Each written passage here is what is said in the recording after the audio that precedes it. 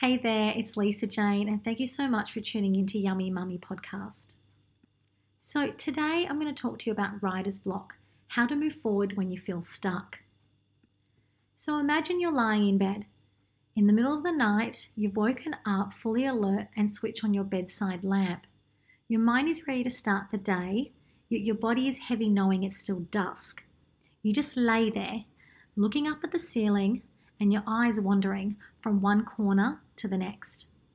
Tilting your head to the side to look over at the dresser, you see a family portrait, candle holders, an ornament you bought from an overseas trip, but it doesn't give you any emotional thought.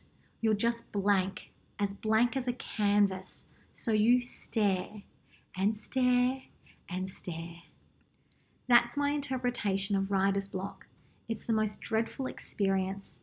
It can happen in the middle of a story or at the end as you're wrapping it all up. In my case, it usually happens at the beginning. I had a marvellous response to one of my blogs about learning lessons from recent relationships.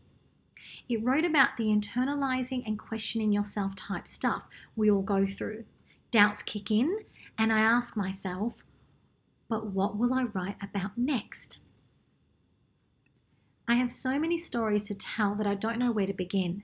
I thought about looking back at my past and working my way forward. Like Alice in Wonderland, I think about my past actions, I dissect and analyse, innocently trying to make sense of utter nonsense.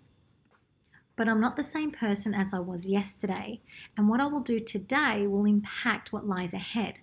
Besides, I don't want to go back. Instead, I choose to write about the here and now. Right now, in the present moment, is where I need to be. I'm sitting up against my bedhead with a blanket pulled up high, keeping me toasty during this miserable yet satisfying rainy day. This is my writer's desk, the place where my imagination runs wild and free. Oddly, it's also the place I can feel empty and numb. It's the future that scares me, the fear of not knowing. I suppose it's because right now, at this present moment, I'm confused and lost. My only wish is to grow small enough so I can somehow see the bigger picture, to see where it is I need to put my focus. With all the work I've done through personal development, I know that I need to put myself first. Along with that comes my daughter. We are a package. She's a seedling I am nurturing, watering and shining light on, so she can grow strong and evolve into a wise, respectable woman. My business, Aquatique, which is a holistic beauty and skin clinic, is also important to me. It's a place where I feel most comfortable and my clients become my friends. 12 years on, I still love my job, but it's more practical than bringing out my ideas and the dreamy, sensitive self I know I am. My passion is communication, and I have so much to say. In fact, it's why I have created this path for myself. My aim is to inspire others to express themselves authentically by aligning the heart with the head and speak truth.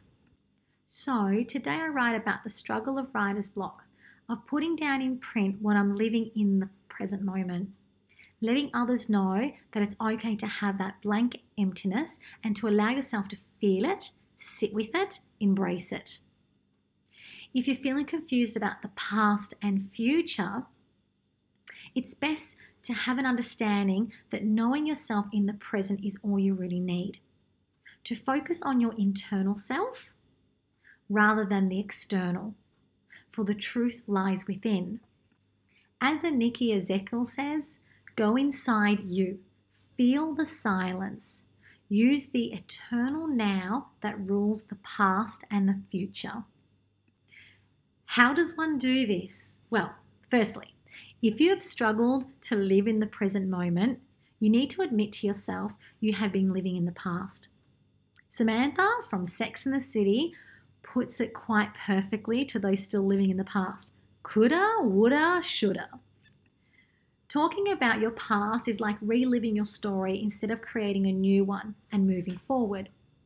It took me to my 36th year to actually embrace the present and to find a way to do it simply. So I'm 39 now. It's been 3 years that I've been practicing this technique. I met with a fellow life mentor, Toni Marie Hannon. She taught me a great way to ground myself.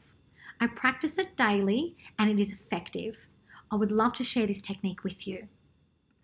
Okay, sit upright and ground both feet on the floor.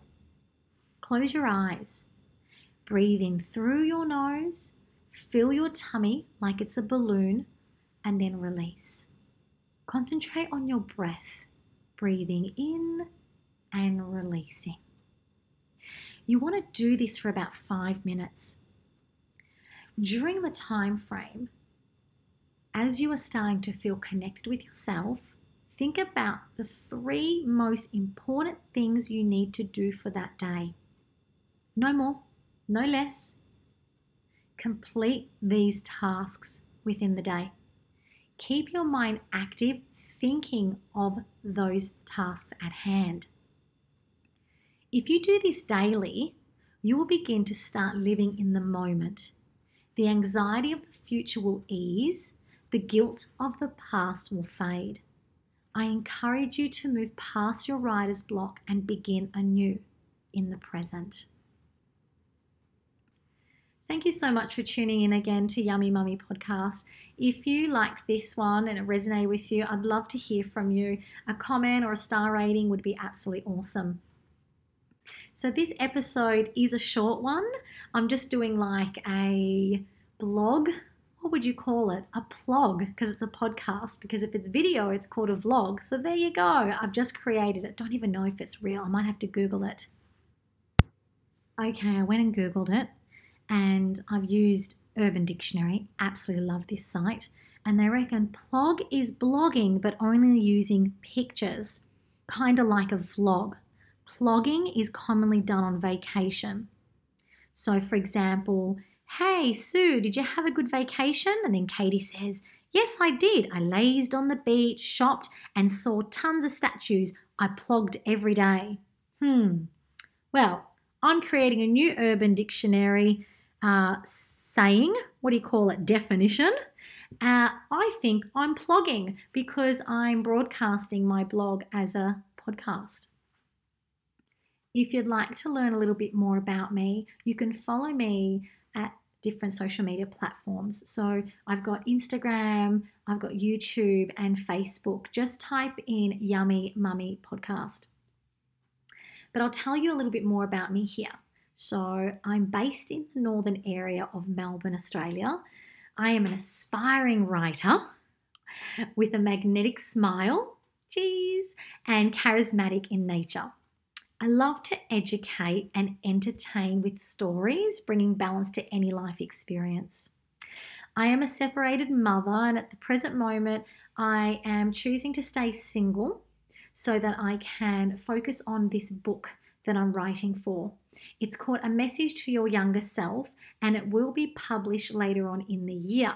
If you'd like to stay in the loop and be notified of the launch date, please send me an email. It is yummymummypodcast@gmail.com. Just say, hey, hi Lisa, I want to be notified, and I'll put you on the system. And then what I'll do also is send out weekly emails about what I'm doing and also some content to help you rise above any adversity or to help you in health and well-being. I have a clinic that I run called Aquatique. As much as I love doing that, I love this as well. So I podcast as much as I can, and I do a lot of blogging and vlogging, now plogging. And I'm also studying, this is quite new for everyone, I'm studying circadian medicine, and I've recently found my mentor. We're working closely at the moment, but I'm not focusing on that when it comes to social media. My main focus at the moment is telling my story. So the idea of Yummy Mummy Podcast is about making sense of what it means to be a parent, partner, and lover in modern society while staying true to yourself. So at the moment now, I'm being really true to myself by looking at an area of my life where I can tell you a story of what was going on and what I would actually say to myself. I've written to date now, 1,000 words out of the 4,000. And each week, I'm going to be coming to you through my podcast and letting you know a little bit more about my journey. Thanks again for listening, and I'll see you next time. Mwah. Stay delicious.